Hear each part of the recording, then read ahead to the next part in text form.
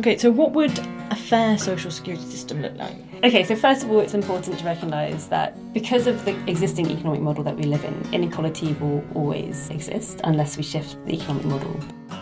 Welcome to Q Witness, the podcast from Quakers in Britain about taking action for sustainability, equality and peace. Quaker.org.uk/Q-Witness. This podcast is about economic inequality. Hi friends! Hi friends! This podcast is all about witness. Each episode we look at an issue that Quakers are active on. And what are we talking about today? Well, I've been talking to Gurpreet Bhola and Mari Campbell-Jack about economic inequality. There's lots of issues coming up at this election, and it's wider than the election, really. So talking about some of the issues that people have been active on over the last couple of years. Yeah, and because this is the last podcast before the election, I've also been catching up very briefly on the other areas that we are looking at in the general election. So what are the issues? Well, specifically, I caught up with Tim G and we talked about the narrative around forced migration during the election, which is one of the big issues. And I also caught up with the other Tim who works here, and he has been recently doing some work around the nuclear ban treaty, which is another of the key Quaker election issues. Great. Well, I look forward to hearing from Tim and Tim. Absolutely. But first, I think it's over to you. Great. I'm here with Gurpreet Bhola, who is the Economics Issues Programme Manager for Quakers in Britain. Hi, Gurpreet. Hi! So, what do you work on? So I'm working on a variety of issues ultimately related to economic inequality. Okay. So I'm looking at things like the social security system and work and hunger and all how those issues intertwine in relation to the economy. Okay. Why do Quakers work on issues of economic inequality? So Quakers have a vision, and this is quoted, that equality springs from a profound sense of worth of every human being, and that every person's life is sacred, and this we are all equal. So Quakers' concern about economic inequality has been building particularly in the past 10 years since the financial crisis, because it's obvious that incremental changes to our economy have really failed to deliver on the testimony that I just read out. That's true, and I think lots of people can notice changes within society which things feel more unequal. People notice more homelessness, there are more people using food banks, that kind of thing. Exactly. Friends have become really deeply committed to supporting their communities through these services, such as homeless shelters and food banks, which makes the issue of economic inequality much more than graphs or statistics. And these connections with individuals and families that are struggling to pay their rent or keep a job are the things that we hear come up as concerns at yearly meeting. Okay, so that's really good to hear. And in the last couple of years, have there been changes to that? We would hope, in recognition of the last 10 years since the crisis, that things would have changed, but actually things have become much, much worse. So over 250,000 people are at risk of homelessness or experiencing homelessness, and poverty and hunger has reached and affecting 8 million people across the UK. 8 million people? Yeah. That's a huge number. Yeah, that number's come from the Trussell Trust, and that's not even a good indication of the numbers because we don't have a national system set up to measure this, and not everyone facing hunger accesses food banks. So it's almost certainly going to be a lot more than that. And because of the way that the system is set up, economic inequality ultimately affects those who are already facing prejudice or discrimination, because economic inequality intersects with social inequalities, and so those who are most affected are people like women, children, the elderly, disabled, LGBTQI folks, migrants, asylum seekers. And it feels like currently the system is doing the exact opposite to what it should be doing, which is why we're seeing more and more inequality. So if you could you give me an example of how that works? So that, say, women are being massively discriminated against within society and within our economic system, how does that actually live out? So there was a study done by the Women's Budget Group that found that by 2020, tax and social security changes meant that low-income Black and Asian women will lose around £2,000 per year from their household incomes, which is twice as much as low-income white men. So women, and particularly Black and Asian women in the UK, are discriminated against for many reasons, because of race injustice and because of gender injustice. And the systems in which are developed to help support that are actually further discriminating because of the way that power lies within policy currently. Okay. And so, which is a slightly complex thing to think about. But ultimately, if you have a set of policies that are designed by middle class, white, often men. They don't embody the principles of anti-discrimination within them, and so they ignore or neglect the needs of women, particularly Black and Asian women. Yeah, it's hard to reflect those needs if you don't have many people actually representing people in Parliament. Yes, precisely. And then there's a deeper concern about the way in which the economy is structured and has been designed on a set of principles that are inherently discriminatory as well. Okay. And so what we see is inequality playing out in a way that further discriminates because the principles are already discriminatory. Which is we are exploring and have explored in the New Economy Project. And if you're interested in that, then please get in touch, because the New Economy Project is thinking about ways in which the principles of a new economy can help hold the principles of Quaker faith. And that is, something that we need to change and something that we're doing. Okay, so if you're interested in that particular project, if you go to quaker.org.uk/new economy, you'll be able to find out more about it and some of the things that Quakers are thinking about at the moment. Yeah. So what is the issue then with worsening inequality? Yeah, so Friends have acknowledged that these injustices spring from forces at work within the global economic system, as I just mentioned, and these are completely incompatible with Quaker testimony to allow Quaker testimony to flourish. I'm going to quote a line from the report that was written out from Britain Yearly Meeting in 2014 that says that these forces infiltrate our hearts and minds, capture our politics and threaten our common basis for life on earth. This is nothing less than economic violence, which challenges our Quaker spiritual commitment for peace. So studies have shown that unequal societies have more health and social problems, they're less trusting, less altruistic, they have lower levels of happiness and social mobility, and there is a growing evidence to show that extreme levels of inequality also hurt our economy and our environment. So there is a real, social cost to letting inequality continue to rise, and Friends believe that we need to be having a concerted and deliberate action towards narrowing the gap between the richest and the rest. So in terms of the Quaker commitment to peace and kind of thinking about the sort of structural violence within society, if we can try and tackle some of that, actually we're building a more positive peace, essentially. Indeed, yes. You're building an economy that will sustain peace and rather than sort of develop causes of conflict. Precisely, yes. Okay.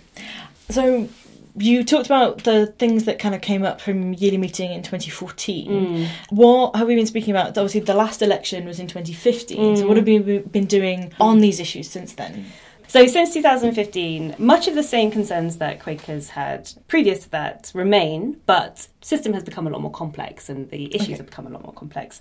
So the first area of concern is around work. So we know that the way that we work is changing because there's more and more precariousness as a result of short-term contracts and systems that have been set up by something called the gig economy. The gig economy is an anonymous company structure such as Uber or Deliveroo where people sign up to a platform. Okay. They're referred to as being self-employed and being offered flexibility, but ultimately it's a system where you don't have any management, there's no sick pay, maternity cover, redundancy, pension, so none of the things that make work secure. Yeah, that's a real challenge given how much work has been done to secure some of those rights over the last few decades. Precisely, and coupled with that diminishing power of unions, as we saw with recent Bill 1 unions, and 7 million people actually rely on work such as this. And beyond that, people are also forced into zero-hour contracts that impose stress and anxiety and financial insecurity. And whilst we are told to celebrate low levels of unemployment because of the rise of self-employed people, low-paid work is also failing to catch up with the cost of living and putting more and more families under emotional and physical strain. So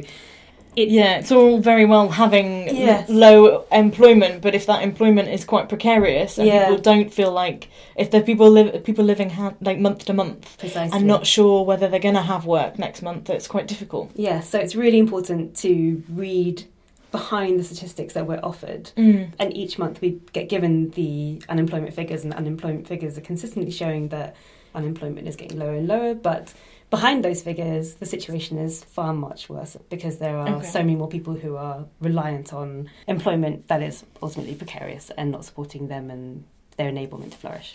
Okay. The second concern is around hunger, which is a result of this precarious work and also a situation which is potentially, very avoidable if we had a supportive social security system that was set up to protect us rather than discriminate against us. Yeah. But currently, so as I mentioned earlier, the Trussell Trust, which is one of the UK's largest food bank networks, estimated that 8 million families are struggling to put food on the table. And this is, again, affecting women, children, elderly, disabled, LGBTQI people, migrants, and the unemployed and homeless. So the groups that are most vulnerable in society are often the ones that face this more and more. And also during holidays, the situation gets much worse because children aren't able to access food at school. Yeah, so that's really worrying then, that actually we're coming up to school holidays now. Is there something that, if people are concerned about rising levels of hunger in their area, is there something they can do about it? Yes, definitely. I mean, I suppose continuing to support food banks because they're likely to be receiving greater numbers of users. So either providing food banks or volunteering is often a really good way because you're able to meet families and support in that sense. I think there is a possibility of things like autonomous food clubs set up. So if you are able to run lunch clubs at Quaker meetings that just offer a lunch, then that's sometimes better, because if you know the reality of food banks where you're receiving tinned goods, it doesn't work out well if you're then not able to pay for electricity or gas to be able to heat the food or have the implements to be able to even access the food within the tin or the packaging. Yeah. So some logistical issues there then. Some logistical issues that sometimes, and then there's a sense of like building a community around actually being able to meet people and support on lunch clubs, and also of course making sure that your politician or your local MP knows exactly the situation that exists in your local area. Yeah, really important to bring that up. You mentioned about the current social security system and how that is affecting people's lives at the moment. Can you tell me more about that? So since 2015, we've had universal credit come in, and this has made some major changes to the way the social security is structured. It also means that there's delays and sanctions that are being imposed and driving people towards homelessness and hunger. Major cuts to the amount of money going towards universal credit, which is often justified by a divisive public discourse that disparages claimants, falsely implies that there's fraud, is widespread, and also fails to recognise that the large portion of claimants are actually in work, but in work poverty. So they're working, but they're still in poverty. They're not able to access support because of the way that it's structured. There's been a few things more recently about the way that some companies don't pay tax and sort of the rise in multinational corporations basing their headquarters in different places. And I mean, essentially avoiding tax. What have Quaker's been saying about that? Yeah, so coupled, I guess, with the changes to the social security system and the universal credit system, Quaker's concern on unfair tax system that has seen over 16 billion lost in revenue to HMRC. 16 billion? 16 billion, yeah. And that's a HMRC figure. Okay. Because companies such as Amazon and Google have instruments that enable them to avoid paying tax. And I guess we can assume there's also some interesting relationships that exist between HMRC and those companies. And presumably they've got lots of lawyers as well. Yes, presumably they have lots of lawyers. They just have many resources to enable them to set up those systems so that they are easing their tax burden, which then obviously means that revenue isn't being invested into government pockets, which then means that things like social security systems are being strained and society isn't able to thrive through a compassionate social security system like it should do. The government tends to target more people individually, maybe mistakenly filling in benefits than they would some of these larger companies which have a huge potential for revenue. Yes, definitely. There have been a few reports that have suggested, I think this might also come from HMRC's own report, or it might be another sort of government arm body that suggests that HMRC should concentrate on larger pockets of money that are being avoided as a result of multinational companies, rather than just going for small claimants such as mistakenly filling out your form, or just small frauds basically, which are going to bring in barely anything in comparison to the billions and billions that could be claimed. It plays well for newspaper headlines though. Yeah, it claims, exactly. It works well with the existing discourse around fraudulent benefit claimants, just to be able to perpetuate that. Yeah, the whole narrative of strivers and shirkers. Yes, exactly. Yeah. Okay, so what would a fair social security system look like? Okay, so first of all, it's important to recognise that because of the existing economic model that we live in, inequality will always exist unless we shift the economic model. So a social security system will not be the answer, but it's absolutely important that we have one that functions to be able to ensure that no one goes hungry or is left in destitution. A social security system should be well resourced to support the needs of every individual and family facing hunger or destitution, rather than currently. What happens with universal credit is that access is limited to one earner in the family. So if you have, and that's often the man, so the man will receive the support rather than the woman. Okay. And if the second person in the family starts earning, then universal credit is removed. Okay, even if their income doesn't go above a certain level? Even if their income doesn't go above a certain level, yeah. Oh, right, okay. So we want one that does not discriminate against gender, sexuality, ethnicity, age, ability, class, or citizenship status. These things should be obvious. It should be obvious, as opposed to now, like I mentioned, with regards to the Women's Budget Group report, that shows that women are most affected by the changes to the current social security system. So if anything, these identities or these backgrounds should be forefronted in the way the social security system is designed so that they are the first people to receive the support that's needed. We want a social security system that removes all sanctions and replaces them with compassionate practice of understanding the full needs of claimants before removing support. Currently, there are very minor reasons as to why support is removed, so it actively discriminates rather than supports individuals. Yeah. And people often don't get very much time in appointments to actually talk about some of the things that are problems for them. Exactly. I have been a recipient of job seekers allowance support in the past, and even as someone who is, well educated and articulate, I found it extremely difficult, emotionally difficult. I think there needs to be a lot more emotional support built into the system. Yeah. And two more. One that actually meets the individuals' and families' needs immediately. So one of the biggest problems with universal credit at the moment is that there is a 6-week delay before you're able to receive support. And which, if you're going hungry, that's not really helpful. It's not going to help anyone. So ensuring that there's some way in which we can support immediately. And one that has a responsibility built into the national government, because at the moment support isn't given to local authorities to meet the community needs. And currently we're in a situation where things like crisis loans and community care grants have been abolished, so there's no further assistance that local authorities can offer. However, a significant portion of social security has been localised, meaning central government has no responsibility towards its population as a total. And that's something that we need to change. Just ensuring that if the responsibility is being localised, that local authorities are well resourced in order to deliver that. Yeah, that would make sense, surely. Sense. So we talked a bit about in-work poverty and some of those issues around not getting a fair pay for the work that people are doing. So what would fair pay actually look like? Okay, so Friends have been campaigning strongly for things like a living wage. So that currently looks like £8.45 an hour if you're outside of London and £9.75 if you're inside of London.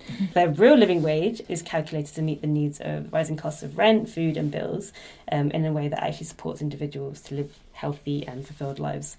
This work has been spearheaded by a Lancaster meeting, and we're slowly seeing more and more Quaker organisations sign up to living wage accreditation, which is really exciting. Yeah. And it's definitely something, it's a very immediate and practical thing that we can explore and campaign for in terms of fair pay.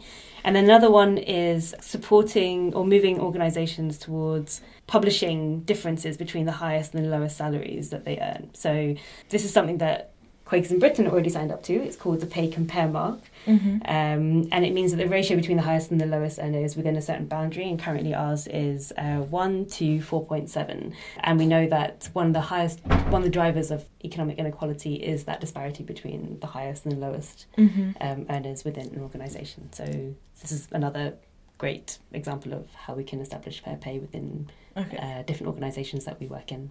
The world of work is rapidly changing. How do we respond to this to protect people who are in employment?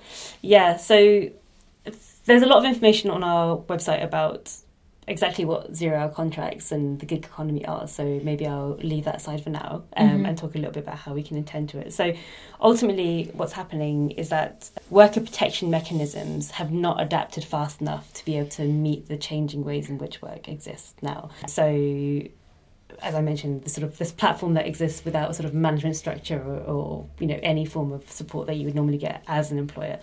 The good thing is there have been some really good cases where, so for example, it's classic in Sweden and Norway, where such work does exist. Platforms have been developed to be able to ultimately unify short-term contractors and those on zero-hour contracts or who are sort of in commas self-employed, to provide them, I guess, with a sort of cooperative community-style set of systems that support sick pay or like access to legal aid and that kind of thing. Yeah. So those are the sort of elements that we're looking for. So first, access to an actual legal budget, a budget that supports workers taking their employers to work tribunals. Because that's been cut recently, hasn't it? That's been cut, and so that's making that a lot harder.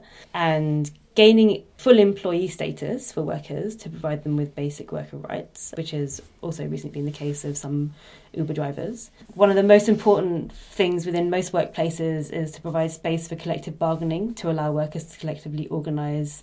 Currently, the way that we see more and more systems set up is that workers are isolated from their co-workers. So Uber drivers don't know each other, and so they can't organise together. And isolation is one of the biggest ways in which you can reduce the power of unions, and so finding a way in which to build community within workers is really important. And there's still that ongoing prejudice that a lot of employers have. Yes, yeah. And then of course, the ones who feel it the most are the ones who are already feeling the impact of systems of prejudice that exist.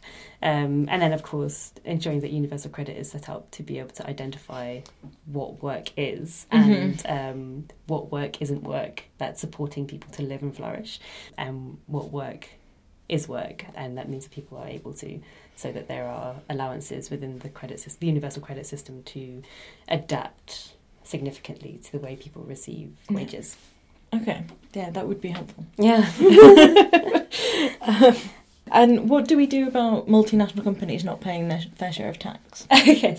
So this is really interesting because I think whilst it seems quite a vast issue to many people, the idea of global tax havens and tax evasion, actually it can come immediately direct to us as a means to engage. So as in Quakers in Britain, many Quakers have investments that they personally hold, and exploring these investments to see where that money is going is a really good starting point. So having a bit of a research around in your investment profile, thinking about which companies you're a shareholder in, and actually acting like being an active and engaged shareholder in that, which is something that we've been supporting many friends to do. And you can refer to the website Your Faith, Your Finance, which allows you to explore many different areas of personal investments, but also thinking about your workplace, and your workplace investments is also a really good place to start. Okay.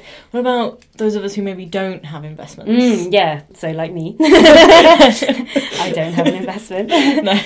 If you were thinking about investing, or if you were just interested, you can campaign and push towards a fair tax mark, which is something a bit similar, where you have companies who are basically publishing where their investments are and where their money goes and how it supports their shareholders. So a fair tax mark is a really good way of basically pushing equal systems of tax, so we know that money is coming into HMRC that is actually owed to it. And then more broadly, I think it's important to bring conversations about inequality relating to the way the system exists, where it already privileges the already wealthy because they have access to those systems. And so just bringing that into the discussion, like we were having earlier, about social security systems and who benefits or who actually has rights to that. Currently, there is just not enough conversation around the inequality that's already built within the system because of the way that those who are wealthy can continue to avoid paying tax, and those small groups of people who often struggle to pay their tax because they don't have, or they're the ones that are then targeted, I guess, by HMRC. We have an election coming up. What are the issues that people can really bring up with candidates and the things that might be coming up in manifestos that parties are actually beginning to commit on? So I think it's really important for us to bring about this conversation about work and hunger, changes to work systems and how our social security system and our employment laws are just not supporting those who are trying to work and trying to make a living but are struggling to. So I think that the area of work and inequality within existing work systems is important. I think questioning candidates around the social security system and the kind of social security system they would like to see, and trying to link that to Quaker values and principles, and being able to have that conversation either in reflection of what already exists or in what you would like to see exist.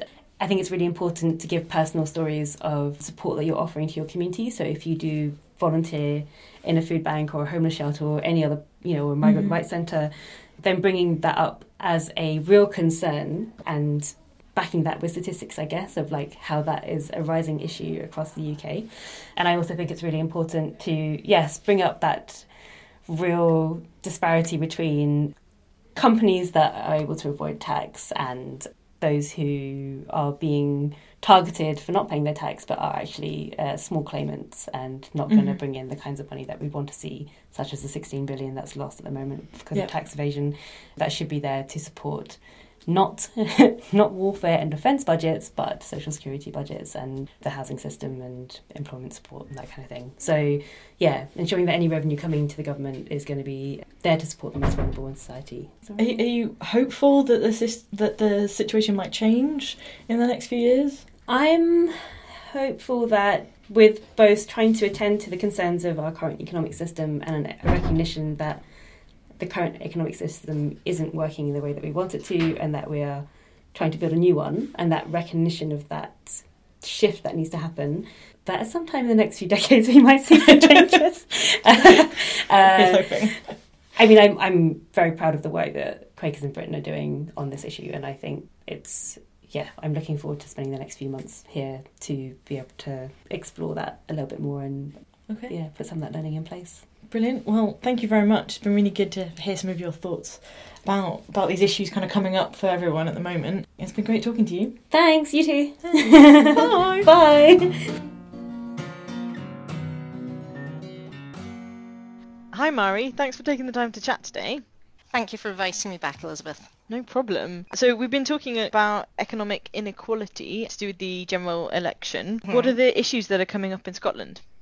Well, I think it's quite an interesting time in Scotland at the moment because there are going to be some benefits devolved to Holyrood, and there are quite a few benefits that are being devolved. So that means for some issues that people want to campaign on, if people wanted to sort of do something around personal independent payments or disability living allowance, they would actually now be going to Holyrood rather than to Westminster.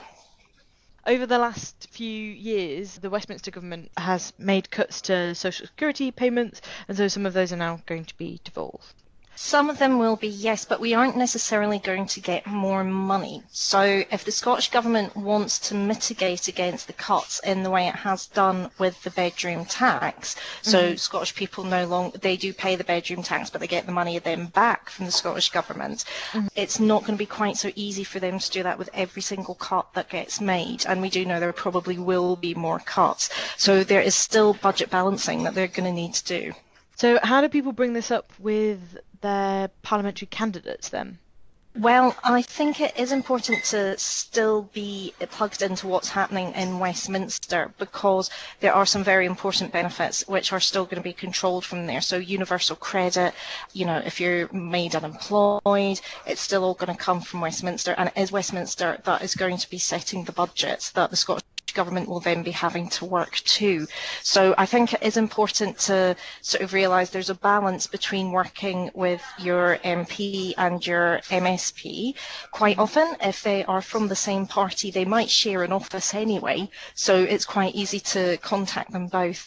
If they're from different parties, they may not, well, they definitely won't share an office, but they may or may not work together on an issue. It kind of depends a bit on the issue, how local it is to their constituents, and whether they actually agree with the problem the constituents having and want to help them solve it. There are lots of different ways that people can get involved then, and that might involve some working together. It might do. It's probably going to be more up to the individuals and the way they prefer to work. Some MPs have been there for a very short time, so it's not always necessarily easy to judge what they're going to do, but they would obviously work with their Scottish colleagues in Holyrood. So what about the things to do with the tax dodging and tax avoidance? How do people in Scotland get involved with that? Okay, well, Oxfam has actually been doing a big campaign with Holyrood because Scotland is sometimes used as a bit of a tax loophole for people to avoid paying tax. So checking out what Oxfam Scotland are doing and getting involved in their campaign would probably be a useful thing to do. Again, if it comes to corporation tax, this is probably going to be a Westminster thing rather than a Holyrood thing, but of course many of the MSPs still like to have an opinion on policy and things that are happening at Westminster. Brilliant. Okay. And Quakers have been involved in some of the conversations happening around tax justice in Scotland. What sorts of things have you been doing? Yeah, this has been a really interesting vein of work for me. We've not done much on tax justice and social and economic justice before, so it's been a new area, and obviously it is quite complex. Tax does tend to be a complex thing. So we started off last October by holding a symposium, and we invited 3 speakers: Leslie Riddick, who's a very well-respected broadcaster and journalist; Richard Murphy, who I think most people know from The Joy of Tax, which came out a year or a couple of years ago, and Andy Whiteman, who is a Green MSP, and he's very well known for his campaigning on land reform. So we did this as part of the Independent and Radical Book Fair.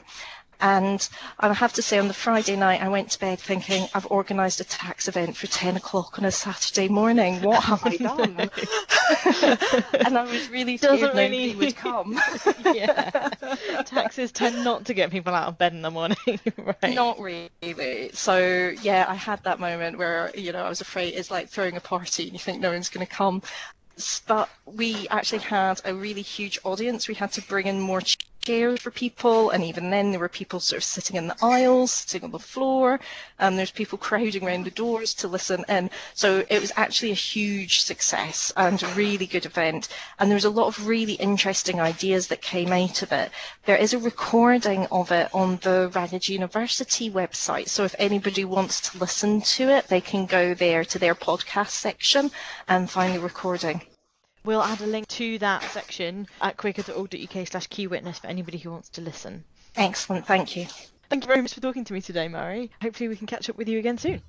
Okay, I'd really enjoy that, thanks. Thanks, goodbye.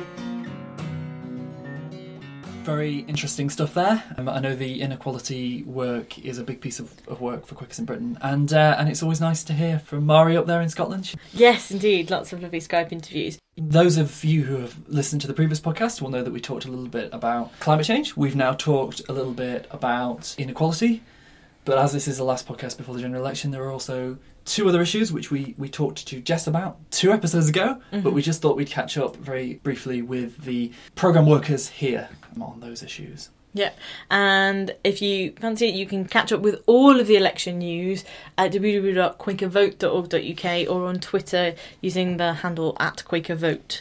So, yeah. Brilliant. But we will now hear from the 2 Tims, not at the same time. No. Over to you.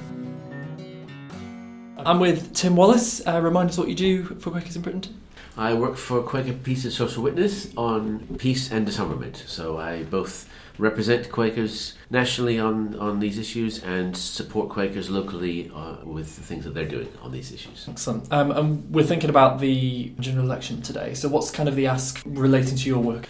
Well, a big part of my work is about nuclear disarmament. It's been an issue for Quakers since the day the bomb was first dropped on Hiroshima and the world found out about the horrific consequences of these weapons, and we've been campaigning ever since.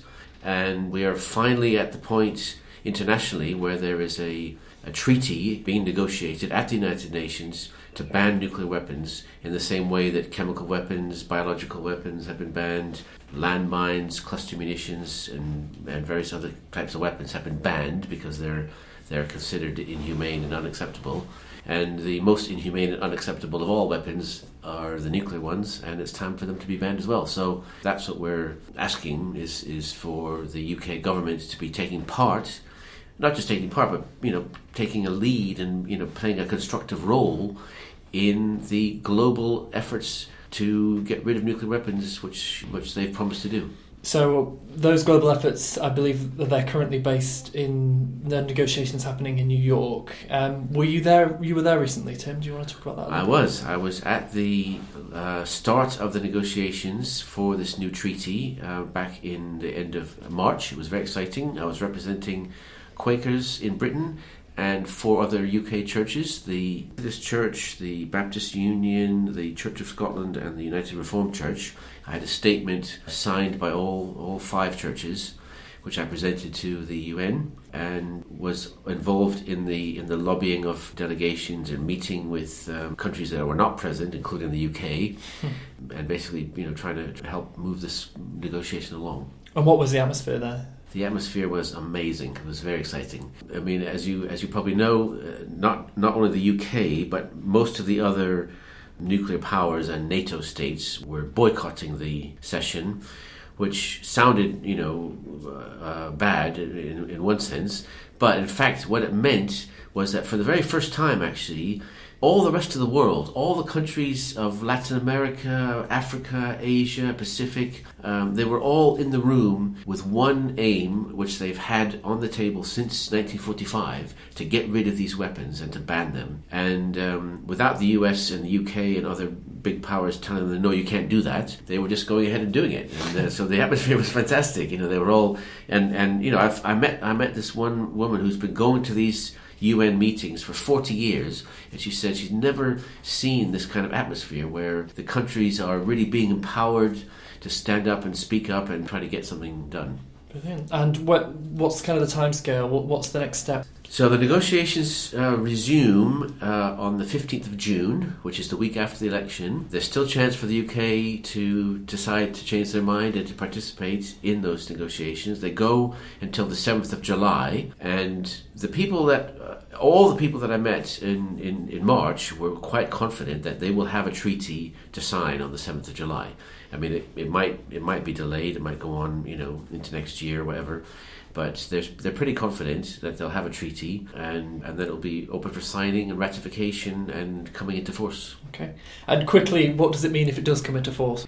Well, it won't get rid of the weapons, because only the countries that have the nuclear weapons can do that. What it is a very, very powerful statement and a legally binding statement that will be signed, by a clear majority of countries, if not an overwhelming majority of countries of the world, saying we do not accept these weapons.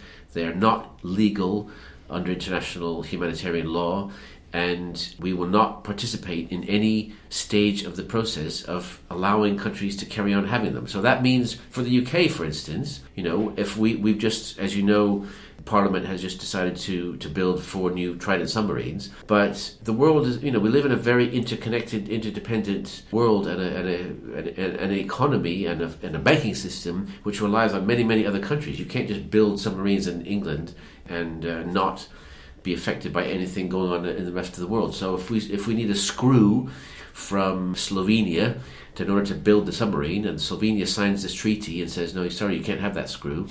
If we need to borrow money from a Swiss bank and Switzerland has signed the treaty and says, sorry, you can't have that money for nuclear weapons, it's gonna impinge directly on the UK building Trident submarines. But the US sent around a memo to all the NATO countries saying, don't sign this treaty because this is going to be bad for us. It's going to mean we can't, take our ships into ports. It means we can't fly our planes across airspace.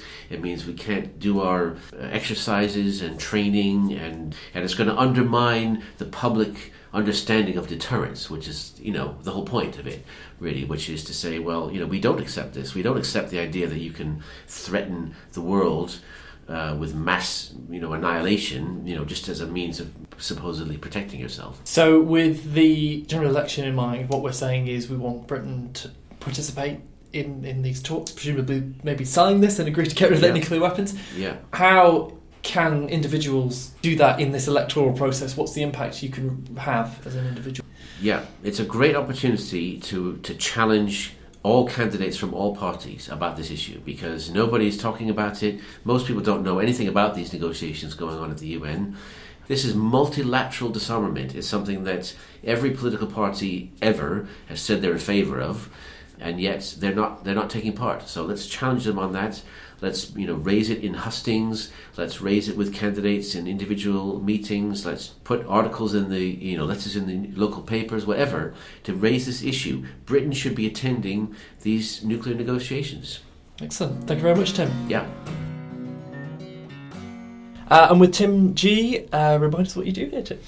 I am the developer of the forced migration programme, so I'm working with Quaker meetings across the country to develop something that we can do together in order to change the situation for newcomers coming to this country. Okay. And we're thinking about the election, which is coming up very soon. What's the ask from your area of work? What's the key message that you want to get across? Well, there's two things that we're particularly concerned about. One is actually about the language that is used in the election itself. So earlier this year, Meeting for Sufferings, that's the body that meets in between big yearly meetings to make decisions, shared their concern about the rise in overt racism. So the first ask is to do with actually the language that candidates and commentators use. And we're asking that anyone participating in the election doesn't act or speak in ways that are likely to generate prejudice or hostility between different groups. How does that relate to Quaker values? What's the link there? If people ask what Quakers are, the most common answer is that we believe that there's that of God in every person, and that means that we respect and we listen to each person equally. And I think that hasn't been totally happening in the election campaign so far. There has been some really uncomfortable, unacceptable language so far. So the first of our asks is to do with the discourse that's used. And we've actually also, we're seeking to be patterns and examples ourselves. And we've asked that if a local meeting is hosting a hustings, that they also seek to do it in a way that ensures and makes really clear that every person is welcome and that certain words, certain ways of talking about newcomers to this country aren't acceptable. So as an individual, is that the key thing of how they can get involved, or are there other things that you would suggest during the election that they can do? So there's a second thing. So obviously lots of meetings will be hosting hustings. Lots of local Quakers will go to candidate hustings by other people as well. And we'd really love it if friends would be able to ask about the immigration detention system in the UK. Every year, 30,000 people are put in prison-like conditions without a time limit, usually without even having committed or having been convicted of a crime. Our taxes are used to fund private companies to run these immigration detention centres where there are reports of maltreatment going on. So if friends would be happy to go to hustings and ask if candidates would call on the government to close immigration detention centres, that would be really useful to the wider movement. And if a politician or a candidate isn't willing to commit to closing immigration detention centres, will they at least promise to work for a time limit on how long someone can be detained? Okay, so that's something that someone can do, having listened to the podcast, whether Quaker or non-Quaker, they can go away and sort of ask that question. Yeah. Is there anything that's happening here soon? No, there is. So our contribution after the general election is to provide a space during Refugee Week where people of all walks of life can come together and discuss and can think about the role of culture in shaping a country of peace, love and unity.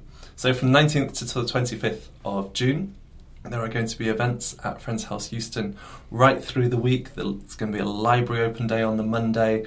There's going to be Authors of the Good Immigrant coming in on the Monday night. That's on the 19th of June. On Tuesday, there's a World Refugee Day meeting for worship. There are author events right through the week. And then there's a whole day of action and reflection on the Sunday, which we're calling Sanctuary Sunday, which finishes in a refugee in which newcomers to Britain and long-standing residents can drink a cup of tea together. So all of that's happening at Friends House from the 19th to 25th of June. And how do you find out about those events? You go to quaker.org.uk/migration, and all of the information and all of the links for booking are right there. Excellent. So we've got some key asks for during the election, we've got kind of practical things, and then we've got Refugee Week coming up. And I'm sure we'll talk to you about that after it happens, or Absolutely. during. Thanks very much. Thank you for your time. All the stuff around Refugee Week sounds amazing. Is there any stuff happening outside of London that people can get involved with? There is, yes. It's a national campaign, and we caught up briefly with Tim after the interview, and there is lots of things going on the Refugee Week website, but there's also some specific Quakery things happening. So the Journeyman Theatre, which is a Quaker theatre company, is doing a performance of The Bundle at Wanstead, Birmingham and in Glasgow. And then there's also looking like there's going to be some Refugee Week stuff in Lancaster, Doncaster, Bishop's Castle and possibly a few other places. So if you're taking part in any Refugee Week events or you're organising Refugee Week in your Quaker meeting, get in touch with Tim G at Timothy G, just the letter, at quaker.org.uk to get in touch. Yeah, to let him know. Let him know. Yes, hopefully in our next podcast we'll be catching up with Ellis. He's back from the Peace Boat, so we'll be catching up with him as well, and that will be our after the election podcast. Great. And don't forget that you can like us on SoundCloud, rate us on iTunes, and share any feedback with us on Twitter using the hashtag QWitness.